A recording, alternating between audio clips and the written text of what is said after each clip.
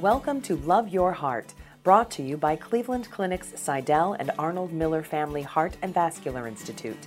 These podcasts will help you learn more about your heart, thoracic, and vascular systems, ways to stay healthy, and information about diseases and treatment options. Enjoy. Hi, my name is Dr. Stanley Hazen. We just finished a web chat describing and answering questions about preventive cardiology, and we had many interesting questions, and I thought I'd go over some of those answers for those of you who are listening to this. So one of the questions that was asked is, when should someone go to a preventive cardiology clinic? And the truth is that's can happen in any middle-aged individual, for example, to get an idea about what their global cardiac risk is. But the answer also could be different for someone who has a strong family history of heart disease or known risk factors for heart disease. We often will see patients at a much earlier age or a younger age wherein they have a strong history of heart attack, stroke, or even sudden death in the family. And it's very common for, unfortunately, for someone to have a serious illness or death in the family that's cardiac in nature, and then multiple family members, brothers, sisters, and even sometimes the kids who might be college age will come on in and be evaluated to see whether or not they are at increased risk than might otherwise be expected, for example, by traditional risk factors.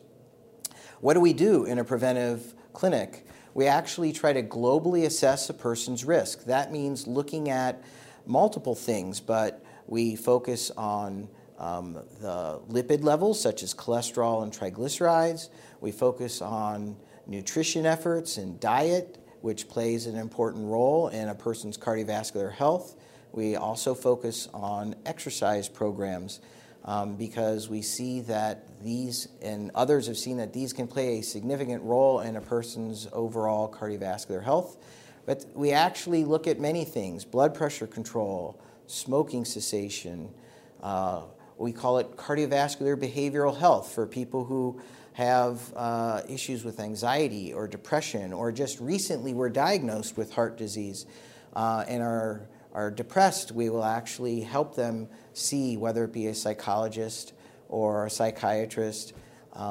And so we do a whole array of programs, including weight reduction programs and others, to try to globally reduce their cardiac risk. And what we will also focus on is trying to individualize or tailor the program for each subject. So in one individual, it may include concerns about sleep and needing to get sleep study and worries about sleep apnea. Another person, it might actually be focused more on blood pressure control. But in everyone, we try to touch on each of the major risk factors and potential contributors to cardiac risk, and to get the help that's needed, if it is needed, in terms of other healthcare providers to more globally help to prevent either the development of heart disease or the progression of existing heart disease.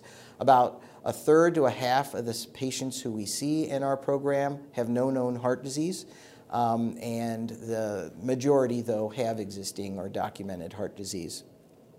Another question that was asked had to do with what kind of tests do we order in preventive cardiology clinic. And we do the routine ones, such as a fasting lipid profile or basic metabolic panel that looks at kidney function and electrolytes and fasting glucose and looks for issues related to diabetes. But we also will look at more specialized tests to help identify people who are at heightened risk for developing cardiac disease or progression of their cardiac disease, such as various markers of inflammation. One of the tests that we will also look at, especially at least once, is something called a lipoprotein A, or Lp(a). This is a test that is actually linked to premature development of heart disease. It often runs in families, so people who have a strong family history of heart disease, we're always thinking about looking for an elevated Lp(a) when we see that. we focus on globally more aggressive risk reduction efforts, and we actually move the goalposts to more aggressive goals than might otherwise be recommended by typical national guidelines. We also, when we see that level is elevated, will focus on not only risk reduction in the patient we're seeing, but we also make some recommendations about screening for heart disease risks in first-degree family members, so siblings and even children, to help identify those that are at heightened risk for the development of cardiac disease who might otherwise not have been recognized by traditional risk factors. Another test that was asked about is a calcium score. When do we use it? How do we interpret it? First, what is a calcium score? It is a radiologic or radiographic test that actually measures calcification and the degree of that in the coronary vascular bed. A high level of calcium score does indicate a heightened risk for cardiac disease.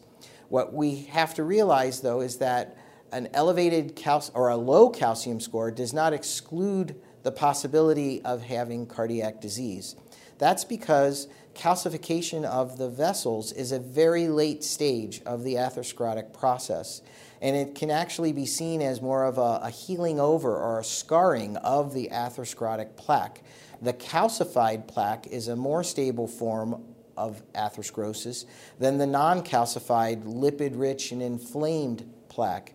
And so if someone has an elevated calcium score, that is a score over 100, that suggests increased risk, and we kind of move to more aggressive preventive efforts.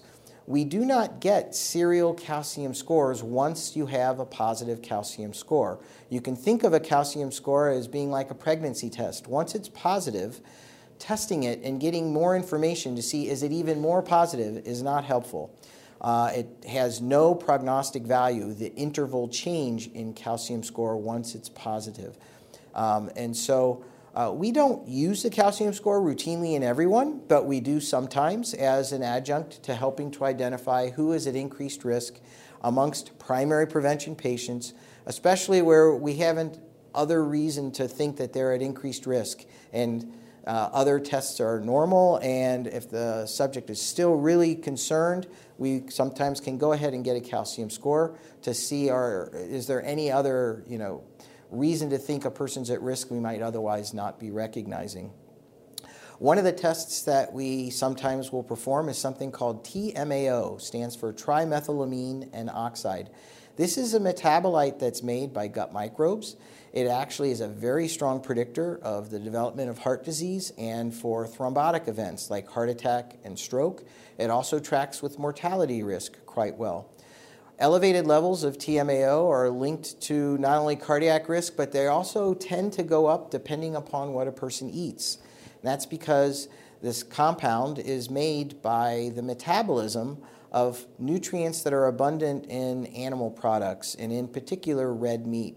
A very recent study that just came out from our group showed that individuals who eat a diet that is rich in red meat for the protein source can have a TMAO level that's on average threefold higher than if they were to switch their diet to the protein source coming from white meat or non-meat sources of proteins, such as vegetables.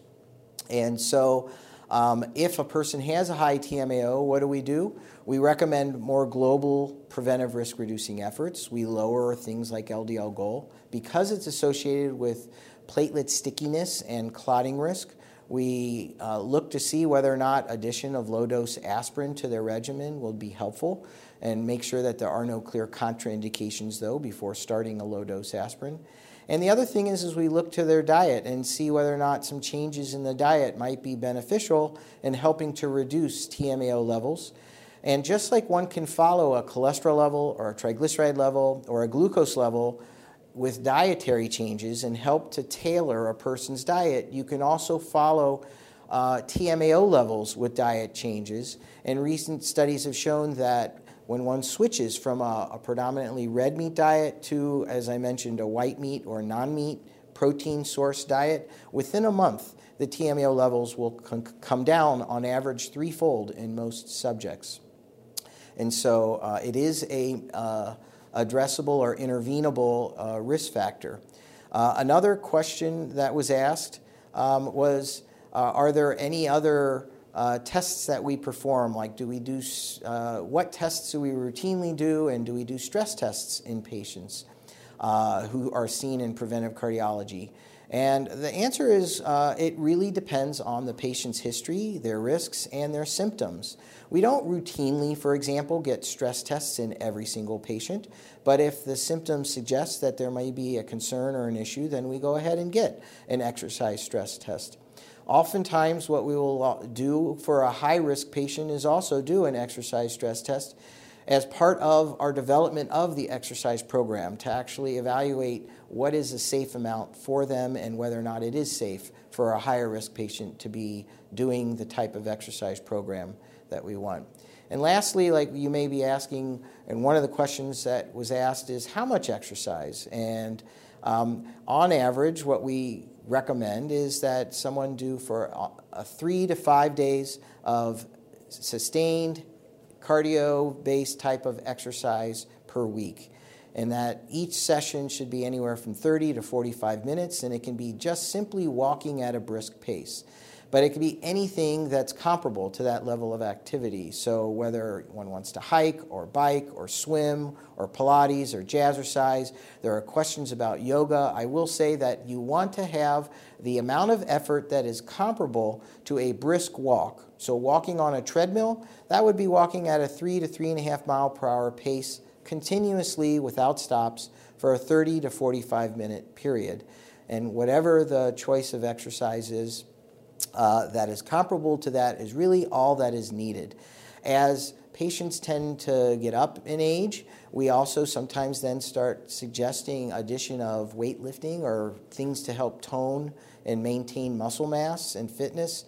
But that is not really a cardio benefit. That's really maintaining vitality and just strength issues. And from a cardio standpoint, it's getting the heart rate up and doing a continuous level of exercise. That tended to be the topics that we covered during the web chat, and if you have any questions or concerns, we're welcome to seeing you in the Preventive Cardiology program here at the Cleveland Clinic. Thank you for listening. We hope you enjoyed the podcast. We welcome your comments and feedback. Please contact us at heart@ccf.org. Like what you heard? Please subscribe and share the link on iTunes.